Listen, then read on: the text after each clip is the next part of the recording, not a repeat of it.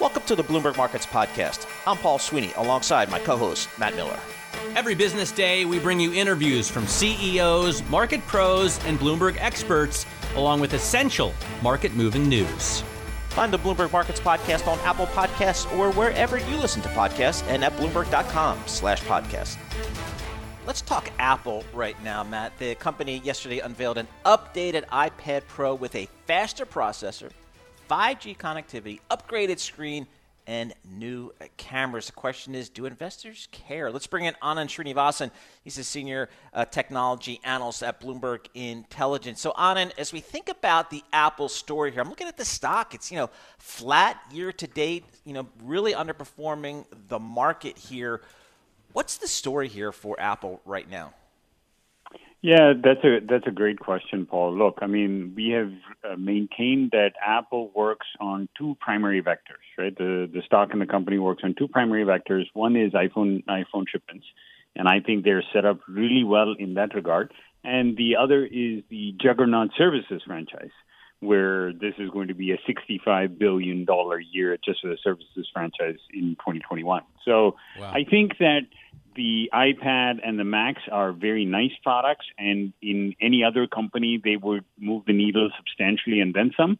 But in the Apple scope of, $340 billion of revenue for the fiscal year, it doesn't, it's iterative, it's additive, but in and of itself, it's not a standalone vector of leadership. Yeah, about my Mac, I think 2013 or so. I love it, but strong. I don't have any reason to replace it. Like, it does everything I need it to perfectly well. But in terms of the services, when you talk about services, I assume you're including, the Apple Music, the Apple TV content, the podcast that they announced yesterday. What's the big driver with their services? Yeah, so that's a great question, Matt. Look, the services business has at least 11 subsegments, and we've tried to sort of parse that out at the Apple Music, Apple TV, TV Plus, the arcade business, and all of those are smaller portions of the services franchise. So in their updates yesterday, they didn't really, even Apple Card doesn't move the needle at all for them. The biggest is the download of apps, both the paid as well as the free apps. So that's a big portion of the business. Apple Care is a very profitable business. The iCloud business is very profitable. And the licensing business. So Google pays Apple to be the default search engine on the iPhone. And that is a pretty big deal. That is a very lucrative, high-margin payment that Apple gets. Those are the big pieces of the pie. Apple Music is nice. It's still smaller than Spotify from a revenue perspective. Apple Pay is nice. Again, it's a very cohesive driver of all the different products and services within the Apple platform. But in and of itself, I can't believe Apple Care is a driver. This is they seem like good people, right, at first glance, but then they're making you pay extra to guarantee that your product doesn't break in the next couple of years. Shouldn't that come for free? Well, look, there's a replacement value, and one of the things that these are expensive components to make and expensive components to assemble. There's a minimum amount of guarantee that comes with the product, but it's only to the degree that it's a manufacturing issue, right? If I stomp on my iPhone, I don't expect Apple to pick up the tab for that. All right. No. All right, let's go. If I wreck my car, I don't expect, Mercedes to pick up the tab. But if it just stops working, or... If it's a manufacturing issue, you can certainly take it in. But otherwise, you pay insurance.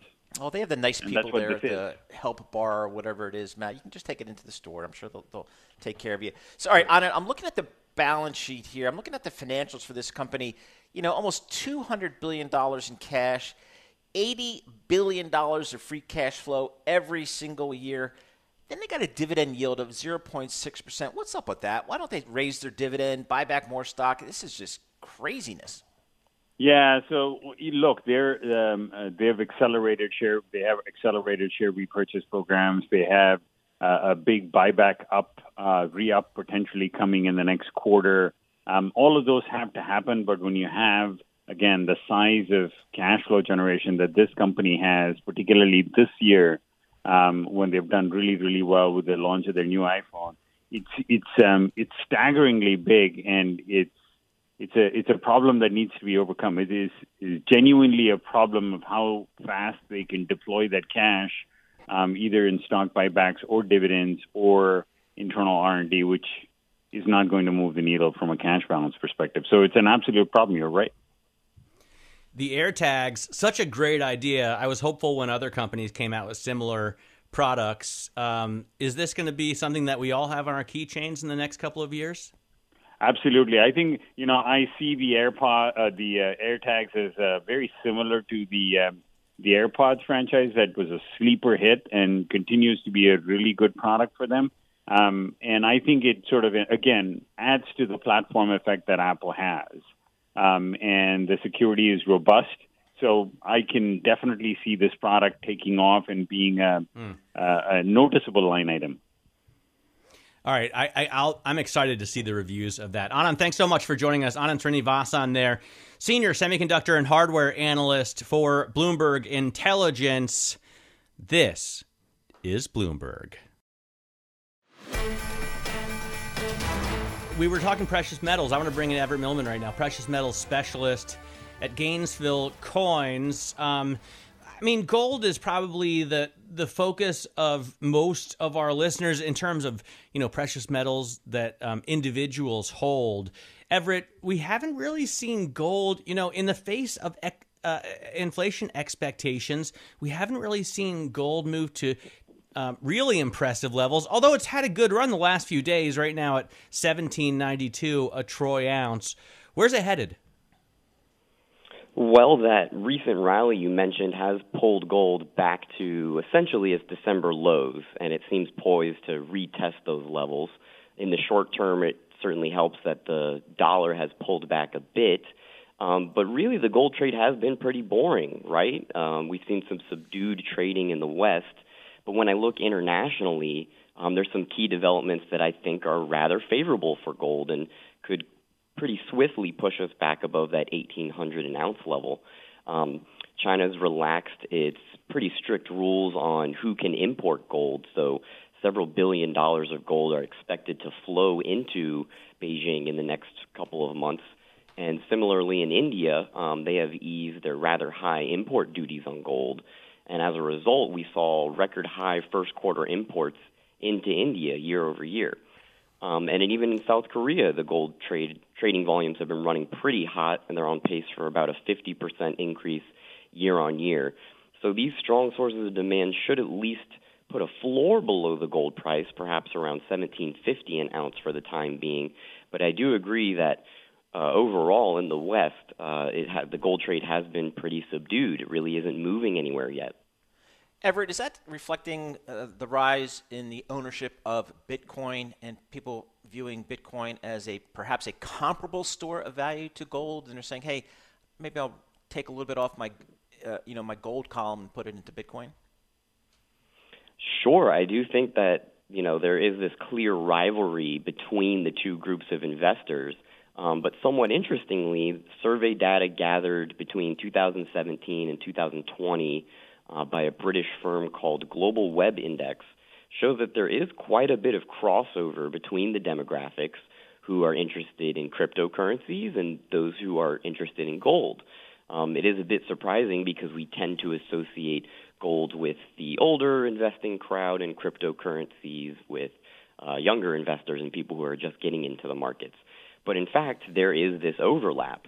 So with the rise in interest in cryptos and NFTs, non-fungible tokens, we are seeing that siphon off some investment dollars away from the precious metals. Just as cryptos rallied to start the second quarter, open interest in COMEX gold futures hit a 2-year low. So I do believe there is a correlation between the two, but as there are an emergence of some gold-backed cryptocurrencies, perhaps we could see some further merging between those two asset classes and between the types of investors who are interested in them. Yeah, that would be interesting, although hasn't yet become really popular, the idea of gold-backed crypto, but it makes a lot of sense if we were willing to trade gold-backed fiat for so long. I wonder about palladium. As the headlines just crossed the terminal, we hit an all-time high. Does this rally continue, or is this just part of the auto sales bottleneck due to the chip shortage? Well, certainly the semiconductor and chip shortage is affecting the auto industry, which has that direct effect on palladium. But even outside of automobiles, the energy transition to cleaner fuels palladium could figure importantly into that. Both platinum and palladium are involved in emerging fuel cell technology and other hydrogen-based fuels. And we also have to remember on the supply side that the majority of the world's palladium supply comes from Russia. So these reciprocal tensions and sanctions between the United States and Russia could perhaps put a barrier on a lot of that palladium getting out of Russia. So I do think that the trend is still going to be upward for palladium, even though we're at the peak of what is a multi-year rally and hitting those all-time highs because of the supply concerns and because palladium does figure into the potential green future for our energy sources. All right. Great intel there, and we're so glad to get you on. Everett Millman, precious metals specialist from Gainesville Coins, coming to us, obviously, out of Gainesville, Florida, talking us through what's going on in gold, what's going on in really in the kind of cross currents between the metal and the crypto sector as well. And what is in which university is in Gainesville? Is that University of Florida? Yeah. Okay, so Jacksonville is Florida U. Those are the Gators. And Gainesville is University of Florida, and Tallahassee is Florida State. Tallahassee. All right, cool. There you go. All right, thanks for setting me straight. Our university specialist. This is Bloomberg.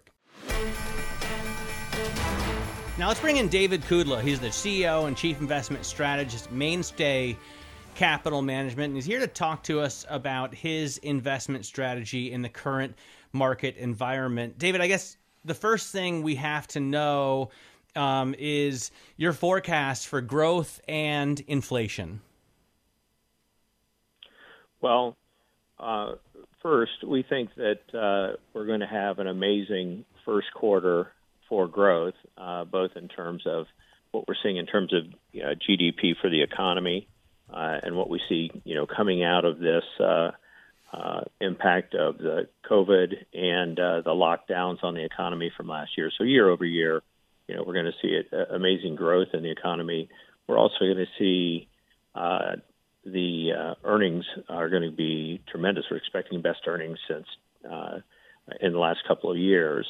And we're seeing inflation that is just, incredible. Not necessarily the inflation that the Federal Reserve monitors, although that did come in at high level year-over-year headline inflation, highest in many years. But when we look at some of the other commodity prices, we've got iron ore trading at a 3-year high, nearly tripled since last year. Lumber's gone up more than 5 times from this, this time last year.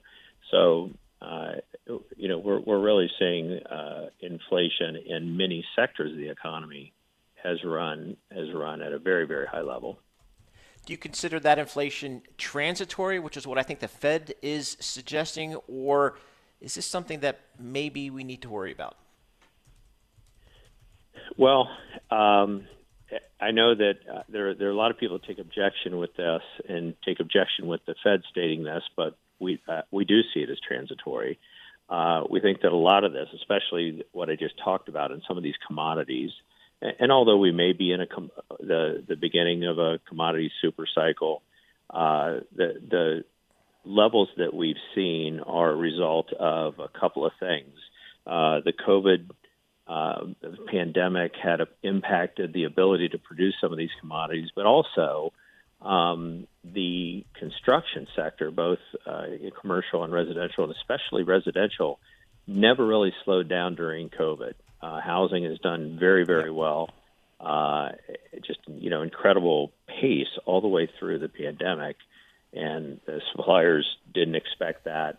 And so there's just incredible pent-up demand for those raw materials, those supplies for housing in particular, and building in general. And so, that will be met, and I think we'll see those prices come back down by as early as the end of the year. So that those type of inflationary forces, I think, are transitory. And ultimately, if inflation in general, the long-term secular forces for deflation come back in.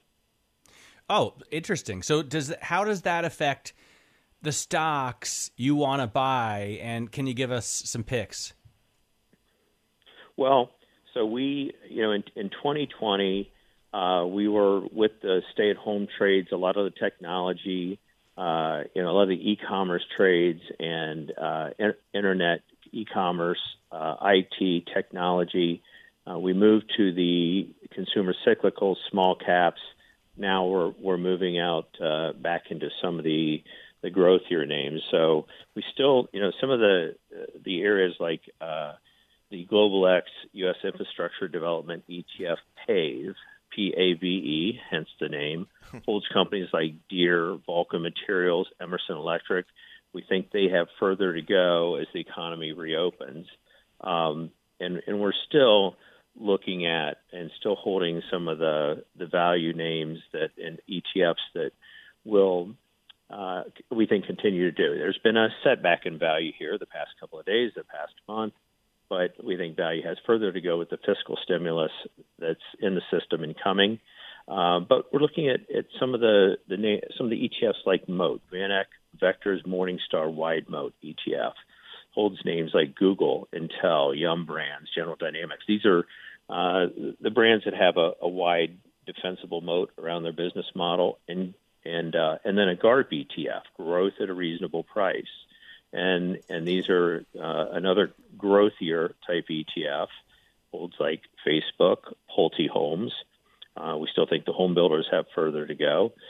United Rentals, Adobe, and these are just some of these, a mix of still some cyclicals with some growth names that we think can do well as we continue to move through the reopening of the economy. David, thank you so much for joining us. We always appreciate getting your thoughts and perspective on these markets. David Kudla, CEO and Chief Investment Strategist for Mainstay Capital. Again, still constructive on this market map, but kind of rotating maybe a little bit back into some of those growth names we heard from David. That cyclical trade had worked so well really since September of last year as we started to get some positive vaccine data points out there. Then we saw a rotation of the rotation. A rotation of the rotation, and I think we're starting to see some folks take a look at some of those growthier names as well. So lots of ways to play this market.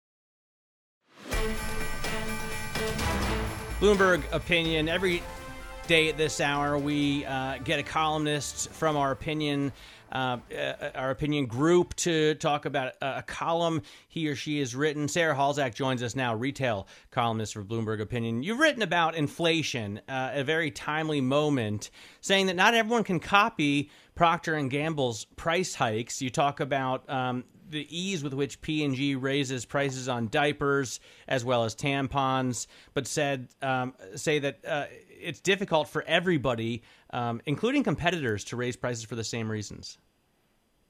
Yeah, that's right. And I think part of that is because we've actually seen consumer brands flexing pricing power throughout the pandemic in ways that are starting to pressure consumers' wallets, right? I've written about that everyone from Crocs clogs to Jif peanut butter to Whirlpool appliances have seen the benefit of pricing actions during this time. One way is by cutting promotions. We've seen a lot of that over the last year, not offering that 40% coupon that may have been table stakes before the pandemic, and also through list price increases. And for a variety of consumer psychology reasons, consumers have largely put up with it. But I think we are getting to a point where it's fair to ask, how much more of this can consumers see before they bulk? All right, so Sarah, what are we seeing in terms of maybe some of the the bigger players, the Procters and Gambles of the world versus maybe some of the smaller brands? Do they have similar pricing power, or is it really select? They do not have similar pricing power. I think we've seen these big brands are able to do this. One thing P&G has talked about that the pandemic really did was kind of bring people back to big national trusted brands in a big way. I think when you're in this time of crisis, you maybe don't feel as comfortable trying something new. You just want the thing that you know works, especially in the categories that P&G is in, like household cleaning products, things that would, contribute to your safety during this time. So I do think the big national brands have particular pricing power. And so, what P&G is committed to doing is, it said in its baby care, feminine care, and adult incontinence division, by September, you're going to see mid to high single-digit price increases on products in those categories. And that follows a similar announcement from Kimberly-Clark. That's the company that makes Huggies diapers and Scott toilet paper, saying they would do price hikes of a similar magnitude. I'll tell you, it would be a blessing for the earth if people would stop using disposable diapers and start using cloth diapers instead. Unlikely as that is to happen, where is it difficult to hike prices, Sarah? I think in the most discretionary categories. And I think, one thing that happened during the pandemic was that safety and convenience really trumped value in consumers' buying decisions, right? So in order to only have to go to one store, you just bought whatever was available, even if it wasn't on sale. Or you just sucked up that the prices were higher online for the safety of having it delivered to your doorstep. And I think now that consumers are more mobile again, they're going to feel comfortable hitting more stores. They're going to feel comfortable, doing more price comparison and engaging in that activity again. And so that is going to make them more conscious of price tags. And so I think these really discretionary items like, do you really need a new piece of clothing? Do you really need a new handbag? Do you really need more sports equipment after all the camping gear you bought last summer when being outdoors was the only thing you could do? I think all of those are going to be areas where raising prices is just more difficult than it is on something as essential as diapers, which is a purchase you just can't put off. All right. So, Sarah, are we seeing consumers shifting maybe from name brands to store brands to try and define value? So that is definitely something we have often seen during a recession. I don't think we've seen a lot of clear evidence of that yet. I think some of what's at play is what I was describing earlier about this flight to really trusted brands and really wanting to make sure, especially with things like household cleaners or laundry detergent, that you're really getting something that's going to perform, that you're going to get bang for your buck. So I don't think we've seen that migration to store brands yet. And specifically with this diaper issue, often if you saw the big brands like Pampers or Huggies raising prices, that could be an advantage for store brands. But because this is a commodity-driven issue that's affecting the whole industry, it's because the price of pulp is really straining their margins. I don't think you're going to see that flight to store brands because I think everyone across the board is going to be having to make pricing adjustments to shoulder these costs. Yeah, it'll be interesting to see if any of these pricing issues go away, right? Because we're assured by Jerome Powell that this is transitory, and it doesn't sound like, at least in the cases that we're talking about from P&G or Kimberly-Clark, that it is going to go away very quickly.